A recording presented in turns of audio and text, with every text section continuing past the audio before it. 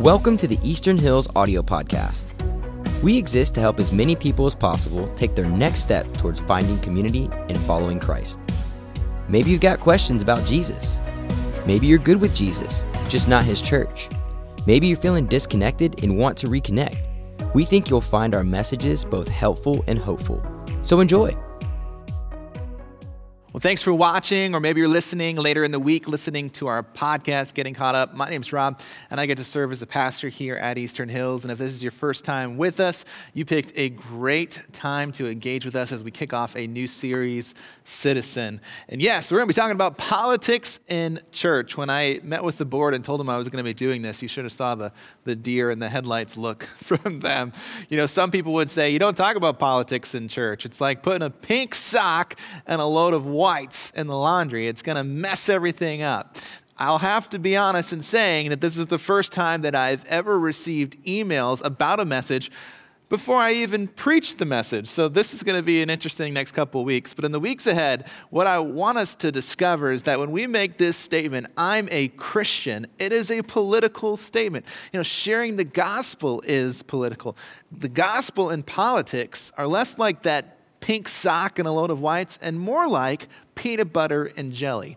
They are forever linked. When I say peanut butter and, you fill in the blank with jelly. Peanut butter and jelly are forever linked in the same way that the gospel and politics are forever linked. We're going to see that over the next few weeks. But before you go and pour that glass of milk, I do have an important disclaimer for you.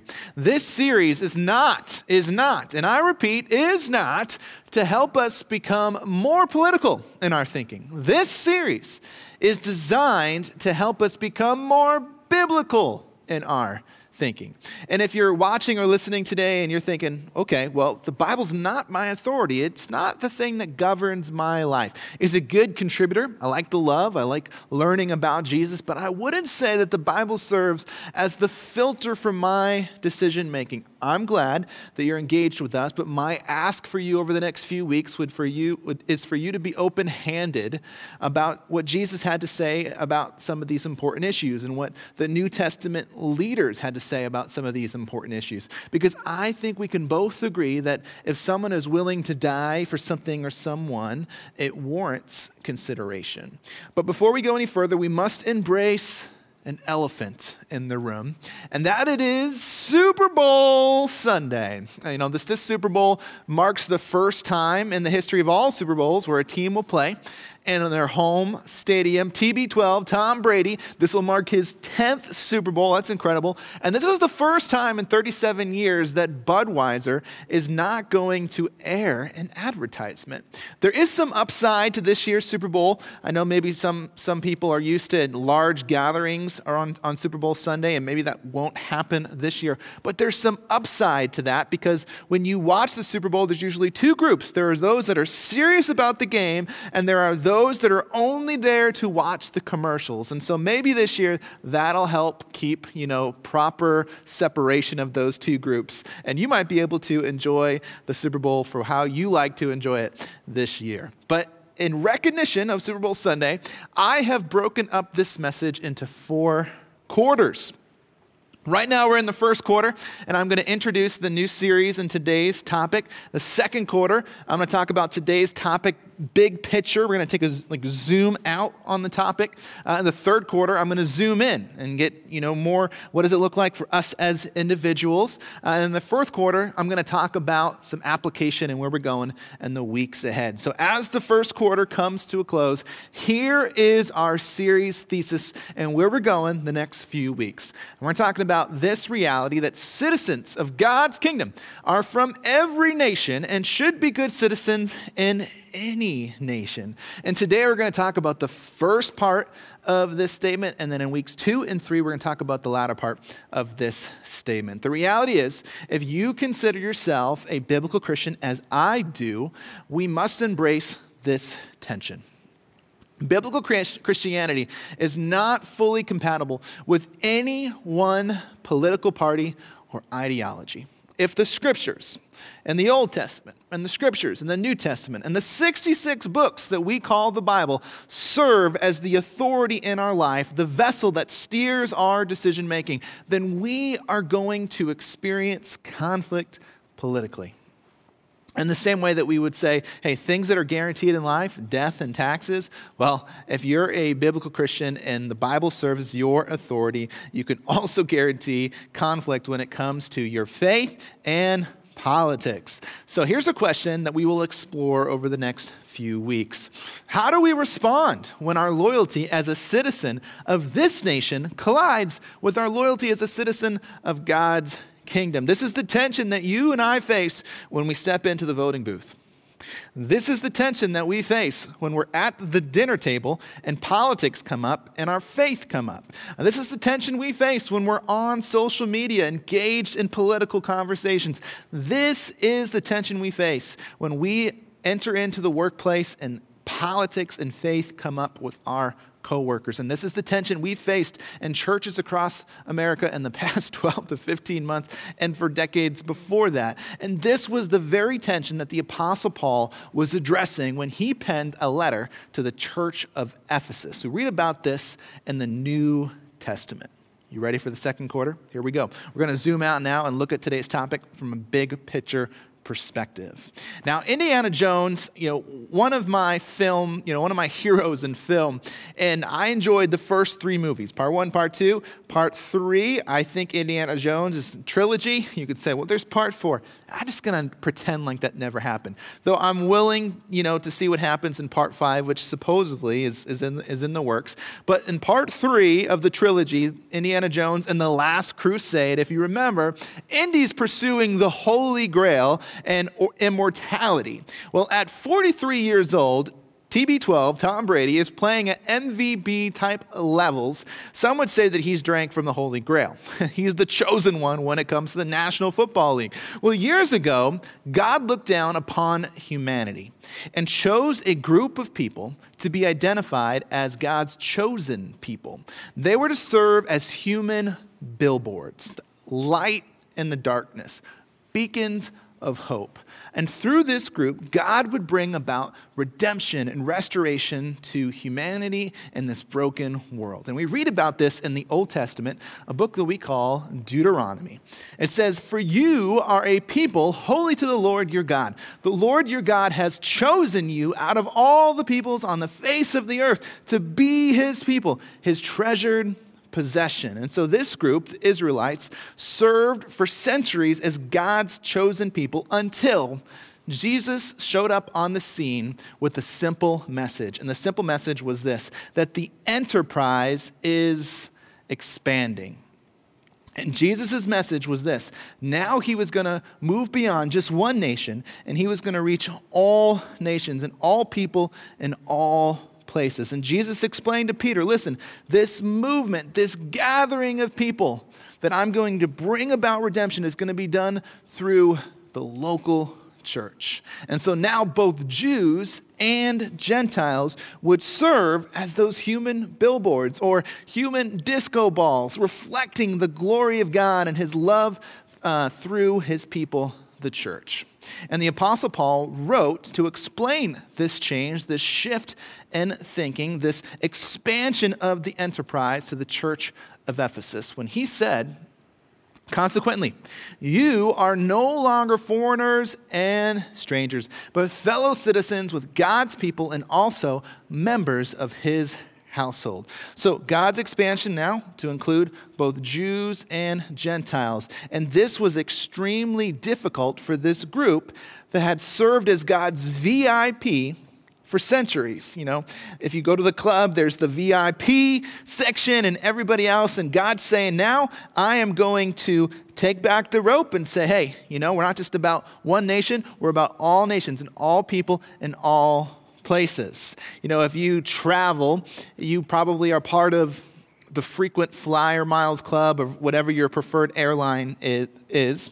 And when you travel, there's those clubs. Those are exclusive clubs in the airport to separate you from the crazy families that navigate travel like the Ryersons. Sometimes when we travel, I feel like we're on an episode of Survivor, and people probably look at our family that way because, we get food, we're just like kind of ravaging, like we haven't eaten before, like let's just grab something quickly. We don't want to pay for the meal on the plane, and, we're all disheveled, and we're just trying to we've got all these backpacks and stuff like popping out, and we're just kind of like getting through the airport. We haven't slept because we woke up all morning, and we just look like a hot mess, and the kids are crying, and we kind of like stake out our territory. That's what it looks like for the Ryersons when we travel, and that's why we have these exclusive clubs, so that you don't have to deal with families like us. So God's saying, hey, listen, no more exclusive club here.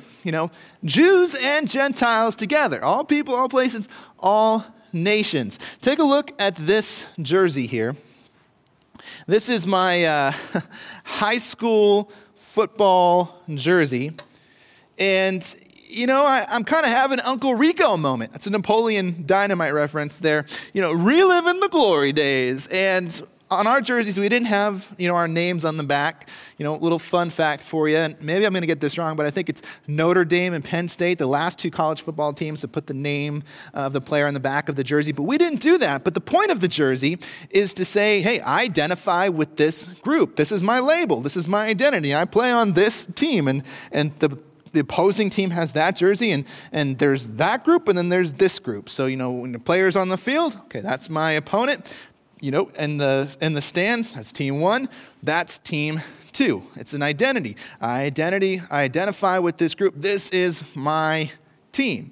And this is not a new concept. This concept has been around for generations. We see this with brandings and markings and tattoos and uniforms. And the label Christian that we read about in the New Testament, we see it 4 times. Originally, it was not a badge of honor. Really, it was a target.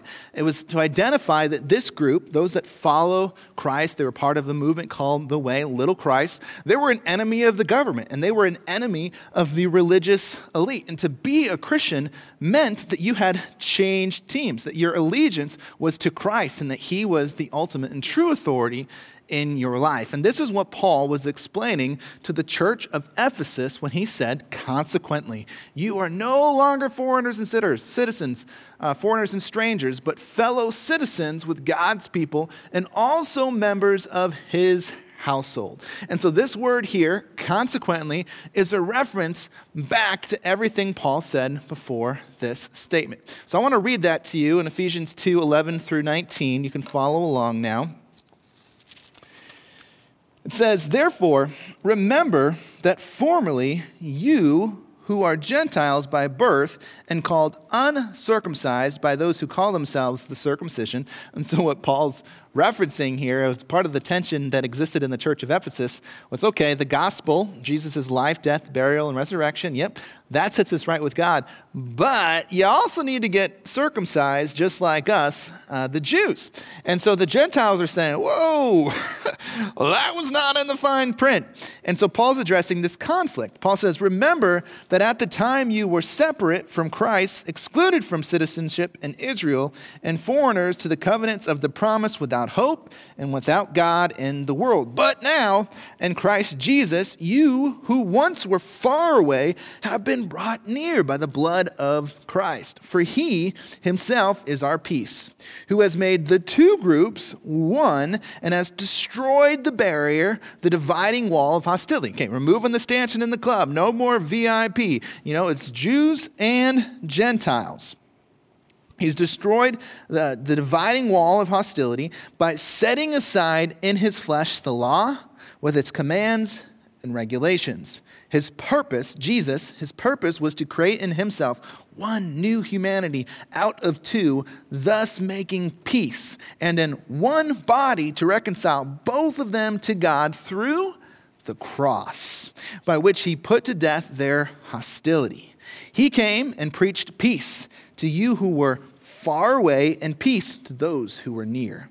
For through him we both have access to to the Father by one Spirit. Consequently, you are no longer foreigners and strangers, but fellow citizens with God's people and also members of his household. So when Paul says, Jesus came to preach peace to those of you who were far away and those who were near, it's a reference to the message that we call the gospel. This was the message that Jesus preached when he arrived. This was the message that the New Testament leaders carried on after Jesus was gone. And it can be summarized in 6 points. So in the beginning, God created everything. Everything was good. Humanity, the heavens, the stars, God created it and it was good. But God gave a command. He said, listen, you can do a lot of things. In fact, you can do most anything, but you can't do this one thing. And if you eat of this one tree, it's going to destroy the relationship you have with me. And for thousands of years, this has been our battle. We have so much, but we focus on what we don't have. And so Adam and Eve chose sin. They chose to disobey. They rebelled. And that rebellion destroyed humanity's relationship with our Creator.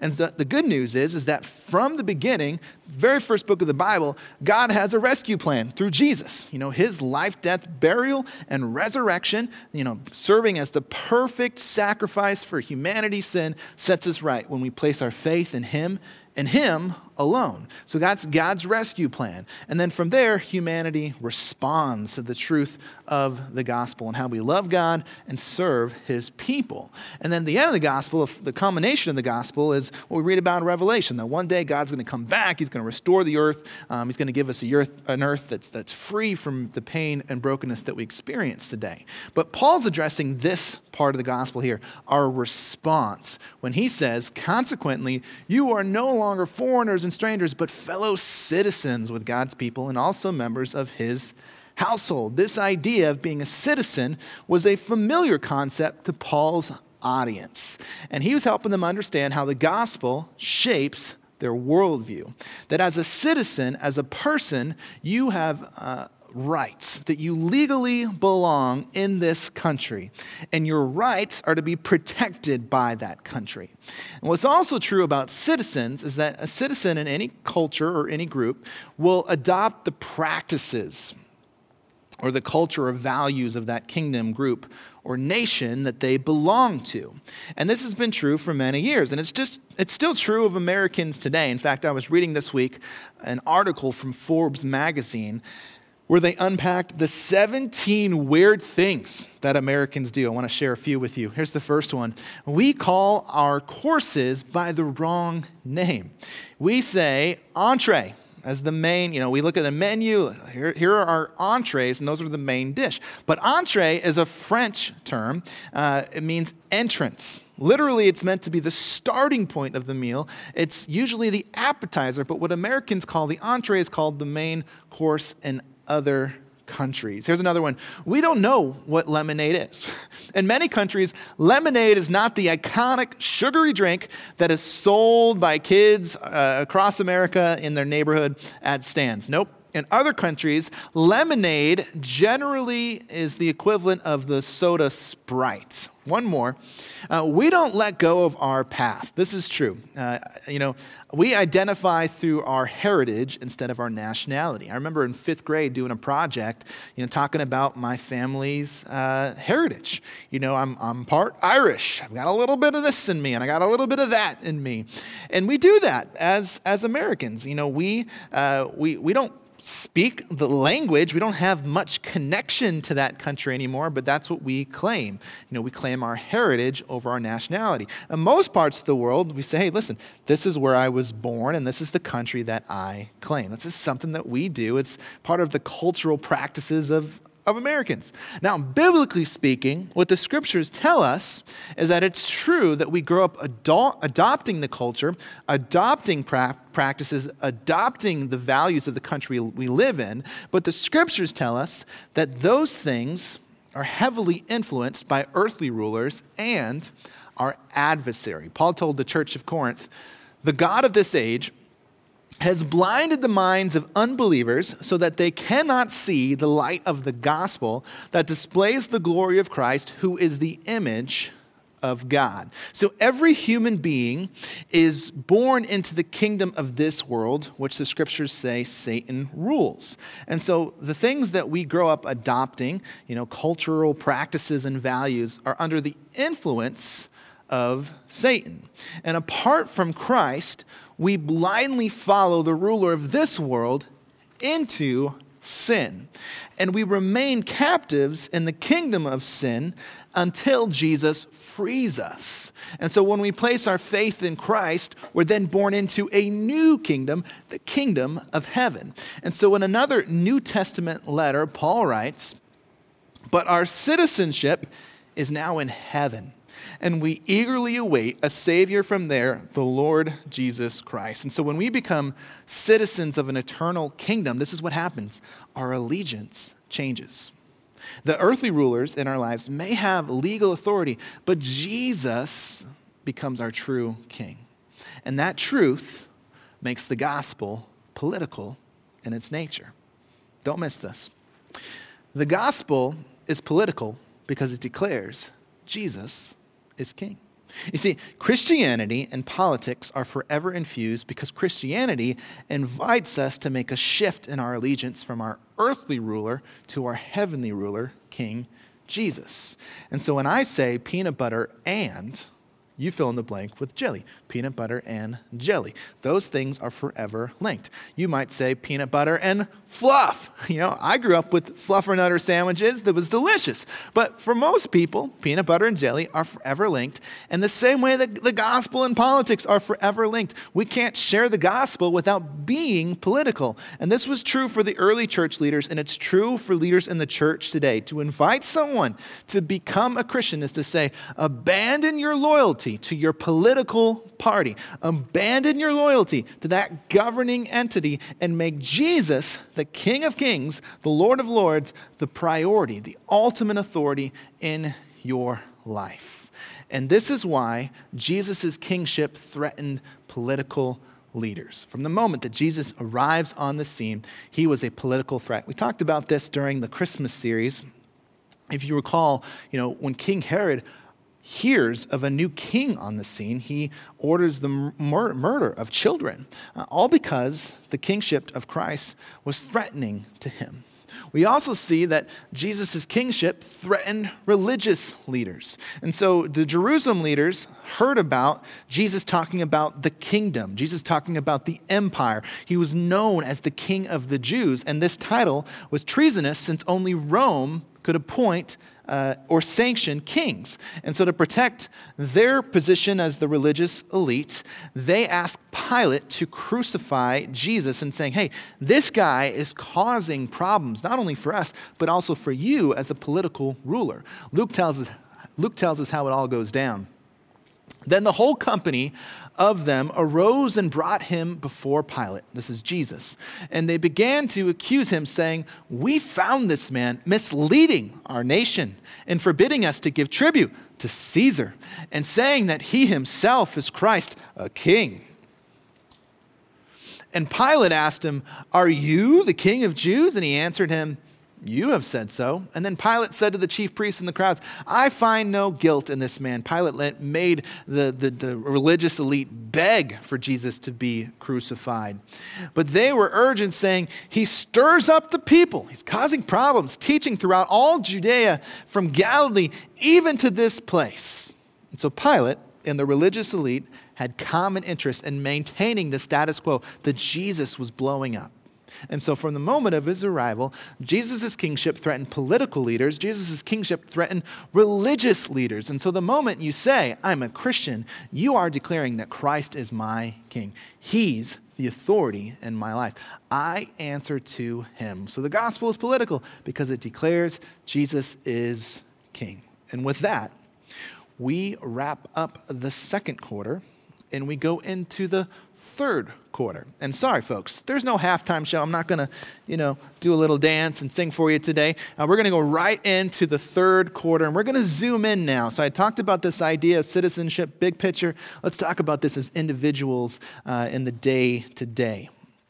This past summer, I got a chance to go to Colonial Williamsburg, the Yorktown battlefield, and Jamestown, and we got to just learn more about American history. And, one of the things that I was fortunate enough to do was to listen to historians dressed in the proper attire according to that time, or era, and it was just fascinating to hear about life back then, and to hear about some of the what it would have been like for some of the soldiers during the Civil War. And a souvenir that I picked up was this giant-sized replica of a penny featuring one of my favorite presidents, Abraham Lincoln. And on the coin, much like the other coins in American currency, it has a Latin phrase. It says, "E pluribus unum," which means out of the many, one. And it's a motto that's supposed to remind us that we can have unity in diversity. Is that how you would describe our nation at this point in time? Unity in diversity? It would be easy from this point forward to point fingers at the left, to point fingers at the right. The opposite would be much harder, which would be to shine the spotlight on us, to put our own actions under the microscope, and to identify our contribution to the conflict. Check out this delicious apple pie. A friend of mine talks about pies when he's unpacking conflict resolution. Years ago, he shared this illustration with me.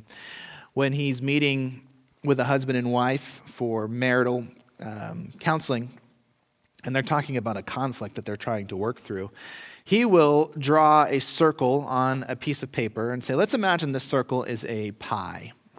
What I want you to do is to shade in your contribution to the conflict. And so if you could imagine, they kind of shade in and say, okay, here's the huge pie. I'm going to, shade in, my contribution. And I'm willing to say that this slice right here, I'm going to take this, and this is my slice of the pie. This is my contribution to the conflict. And then he'll say, great.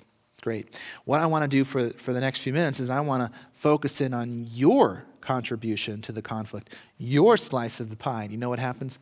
They can never do it.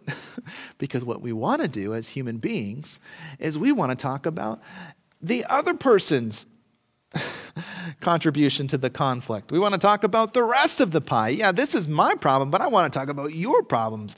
And we do this when we engage in conflict and we have conversations around politics. We're so quick to point the finger here, there, and everywhere else. And it's harder for us to say, okay, here's my contribution to the conflict. So how are Christians doing at experiencing unity in diversity? That's the question that I want us to think about today. See, years ago, Jesus' kingship was called into question by religious leaders, and they were trying to trap Jesus. And Jesus' response gives us a case study in how we deal with the tension that, yes, it is true that we are citizens of heaven, citizens of God's kingdom, but we're also citizens of this nation.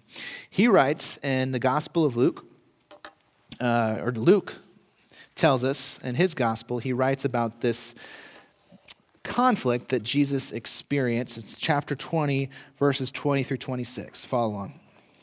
Keeping a close watch on him, they sent spies who pretended to be sincere. They hoped to catch Jesus in something he said so that they might hand him over to the power and authority of the governor. Again, Jesus' kingship was a threat to both political leaders and religious leaders. So the spies questioned him, "Teacher, we know that you speak and teach what is right, and that you do not show partiality, but teach the way of God in accordance with the truth.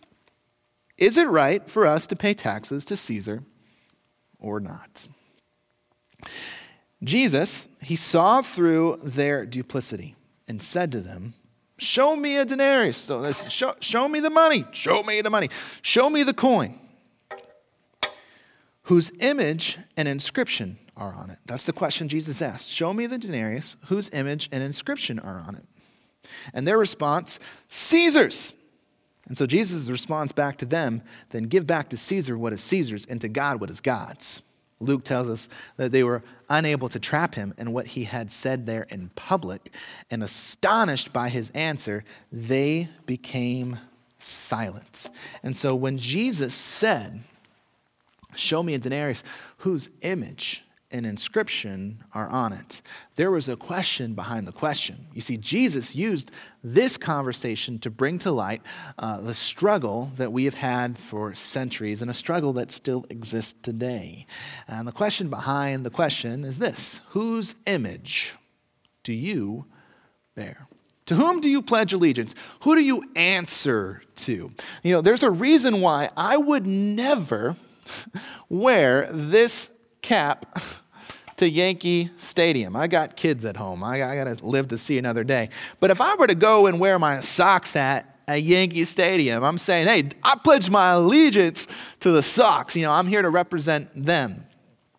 But, you know, it's just as controversial to go to a Yankees game and not wear any hat, because then everybody's saying, okay, I can see where that guy stands and I can see who's with us. But where do you stand? To whom do you pledge your allegiance? Whose image do you bear? And I know this to be true because if you go to Fenway Park, the same can be said about Yankees fans, and those are wearing hats and those who are not wearing hats. What side are you on? Whose image do you bear? And this is an important question for us to wrestle with today. As Jesus explains through a parable, he says, "No good tree bears bad fruit, nor does a bad tree bear good fruit. Each tree is recognized by its own fruit. People do not pick figs from thorn bushes or grapes from the briars." So if we're to take this truth seriously, and I think we should because it's Jesus, the question, whose image do you bear, shouldn't even be a question that's asked of Christians. See, the label Christian was given to a group of people that were so closely aligned with Jesus, so closely aligned to proclaiming the truth of the scriptures and who Jesus was and what he came to do, that it influenced the way that they lived their life, and so that there was no question. They were given the label Christian because it was clear to them and everybody else around them that they followed Jesus. And that it's obvious that each tree is recognized by its own fruit. Oh, of course. They're with Jesus. They're Christians. So another way of thinking about it is this way. I want you to take a look at this picture here of my 3 beautiful daughters. This is Lily, Clover, and Rose. And for those that do life with us, some of our friends, you know, as they've watched Clover grow up a little bit, they've always said, you know what, Clover looks like her daddy. This is Clover here. You know, I can see the family resemblance. It's always fun to watch, you know, what character, physical traits, you know, your kids, you know, have of yours, and what characteristics and personality traits they have of yours. And for those that know us, they would look at Clover and say, man, she just looks just like her daddy. I can see the family resemblance. And so when Jesus said each tree is recognized by its own fruit, he was suggesting that we should live our lives in such a way that those that we do life with say, you know what? I see the family resemblance. They follow Jesus. So here's the question again. Whose image do you bear? When it comes to the pursuit of Christ, when it comes to your pursuit of Christ, would people say, I see the resemblance? Let's take it a step further. How would you fill in the blank? I identify as what? You know, in this country, we still classify people into 2 groups, you know, blue collar and white collar. It's a label that we give to people based on their profession. Here in central New York, another label that I hear people talk about is the school district. I mean, it's a big, what school do you attend? What school district are you a part of? And we've even given labels based on the school district. I've heard people say, you know, that's very FM. That's true of FM. That's a label. The FM, Fayetteville Manlius School District, it's a label. That's very FM. When you watch the football game, if you watch the football game, Super Bowl, you're going to see the players and their starting lineup, and they're going to talk, you know, they're going to say their name, and they're going to say what college or university they went to. They might say, you know, Bama, Roll Tide, or, you know, Auburn, War Eagle. It's a label. Those are labels. The statement, I'm a feminist, that's a label. A MAGA, BLM, labels. Preferred pronouns, Those are labels. Here is my label. Every civilization has struggled with identity. Labels are not going away. It's still one of the most current and relevant topics even today as Americans. I hope that we can all find freedom in this next truth that I'm going to share. And this truth comes from the gospel. And I hope that you believe it so. We are more than a label. We're more than a label. You see, branding starts at a young age. They are an athlete. They are a musician. They are book smart. We love to brand people. We love to put a label on people. But Jesus died so that we could discover that he has so much more for us than the label that we give ourselves, so much more than the label that other people give us. You know, one of my favorite gifts came from my wife. And a few years back for my birthday, she gave me a custom Patriots jersey. And so sorry, Bills fans, you'll have to check out for a few minutes as I rave about my Patriots attire. But it's got my name and it's got my number from high school, number 17. And this is one of my favorite gifts. I love to wear this jersey when I'm watching the game. And up until recently, I'm usually watching my team play on Super Bowl Sunday. But my favorite gift that I've ever received is the gift of God's grace. And it was somewhere between the latter part of being 18 and the early part of being 19. And when I received this gift of God's grace, I switched teams. I changed political parties. My identity changed. I'm with Jesus. Jesus is my King, my Savior. The Apostle Paul explains this transformation in this way. Now, if we are children, then we are heirs, heirs of God and co-heirs with Christ, if indeed we share in his sufferings in order that we may also share in his glory. The label Christian is insufficient because Paul's saying we are heirs, heirs of God and co-heirs with Christ. We are more than a label. In Christ, we are more than a label. We are heirs of God and co-heirs with our King. The Greek term translated heirs in Romans refers to those who receive their allotted possession by right of sonship. In other words, because God has made us his children, we have the full rights to receive his inheritance. We are God's beneficiaries. Everything that belongs to God now belongs to us as we now belong to him. And so the label Christian just falls short. We are so much more than a label. Now, we're going to enter into the fourth quarter, and time is running out. I'll talk about some application and the weeks ahead. Let's revisit the question that I started with. How do we respond when our loyalty as a citizen of this nation collides with our loyalty as a citizen of God's kingdom? We've already seen that we cannot follow Jesus and avoid politics and the conflict that comes with that. So what's the solution? Is it the monk life? Do we just disengage? No, I don't think so. Because Jesus said, as my Father has sent me, as the Father sent me, I am sending you. So we enter into this conflict with the gospel. Jesus provided the game plan when he said, then give back to Caesar what is Caesar's and to God what is God's. So I'm going to make it really simple. Here's the solve. Anytime our loyalties collide, remember where our allegiance lies. I'm going to ask you to repeat it with me. I know it's a little goofy, but I think you can do it. Anytime our loyalties collide, remember where our allegiance lies. When my team is playing, I'm first and foremost a follower of Christ. When I fill out a questionnaire and they want my ethnicity and my gender, listen, I'm first and foremost a follower of Christ. When I step into the voting booth and they ask me for my political party, I'm first and foremost with King Jesus. When I step onto social media and begin to engage in conversation, I represent King Jesus. And so for the next 2 weeks, I'm going to talk about some practical examples, some collisions that take place that we experience both as citizens of this nation and citizens of God's kingdom. So two common conflicts that Christians faced years ago and still face today. One is the conflict around war and violence. And so we're going to look at Romans chapter 12 and Romans 13. Jesus said to love our enemy in the same way that Paul said to live at peace. Be at peace with everyone. And yet, it seems as though there are times when peace is just not possible. How do I love my enemy when my enemy is threatening to hurt someone or something that I love?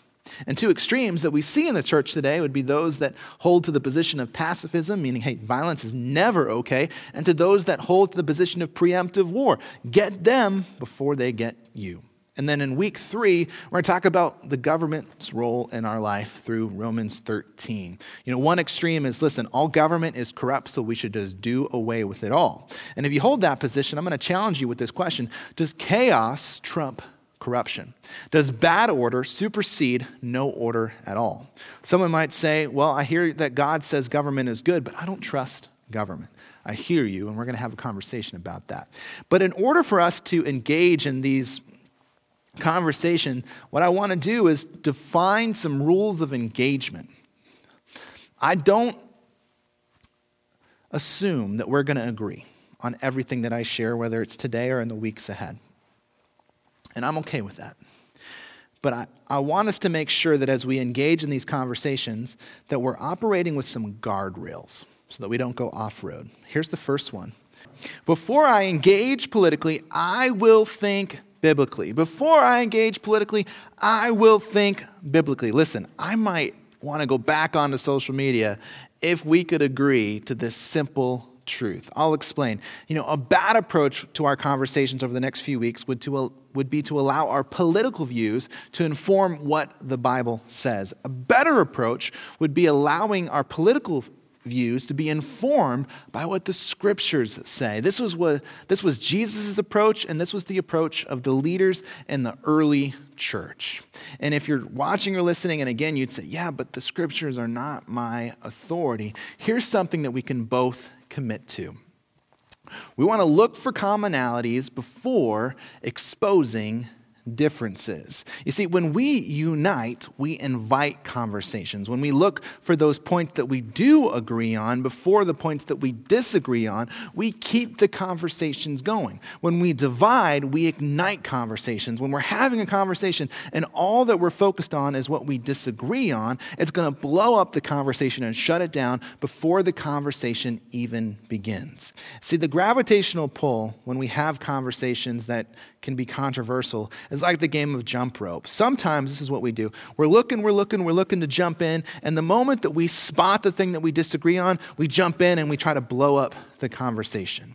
And I'm going to ask you over the next few weeks to resist that temptation, to only listen for what you disagree with rather than looking for what you do agree on. And with that said, we hit the 2-minute warning. 2-minute warning. I'm going to wrap this up with this final thought. Regardless of where you stand politically, maybe in this season, you're looking into the future of our country with tremendous optimism. You're excited about what's ahead. Maybe in this season, you're losing sleep on what the future holds or might hold for this country. My prayer is that regardless of where you are at, my prayer is that we would be filled with the hope and trusting in this promise. You see, when Jesus was confronted about his kingship, and he made this statement, then give back to Caesar what is Caesar's, and to God what is God's. When Jesus said this, here's what he knew to be true. Caesar's come and go. Christ reigns forever. In my lifetime, I've lived under the rule of 6 presidents. My grandparents have lived under the rule of 15 presidents. And here's what's true. Every single president has disappointed someone, and every single president has failed in some capacity. Hear this, please. Don't miss this. Human leaders fail us. Jesus never will. And when I make this statement, I put myself into this category here. Human leaders fail us, but Jesus never will. See, what also is true about this coin is it has a statement on it and it says, "In God we trust." The image that the coin bears might be of a political ruler, but the statement, "In God we trust," reminds us that in the end, as a Christ follower, we pledge our allegiance to Christ the King. And whenever our loyalties collide, we remember where our allegiance lies. Human leaders fail us, but Jesus never will. Let's pray. Father, thank you for your word. Thank you for your truth. Thank you for those that went before us and engaged in these topics, these conversations. Thank you that you've given us your scripture and truth to guide us, to govern us. And then over the next few weeks, I just pray for our hearts to be open and receptive to what you have to say to help us grow, to be better representatives of you, to be those human billboards to the world around us, that you would challenge us to see those areas of our lives in which we're falling short when it comes to loving you and loving other people well. I pray for protection over our church and our community as we engage in these conversations. What if, Father, we were able to provide the blueprint to our community and how to engage in these hard conversations? I pray that would be true for our church. And I pray these things in the power of your Son, Christ Jesus' name.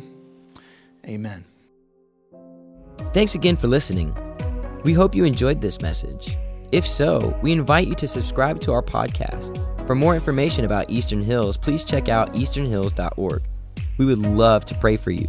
Email your request to office@easternhills.org. If you would like to donate to the ministry of Eastern Hills, click the donate button in the upper right-hand corner of our website. We look forward to connecting with you again next week. Take care. God bless.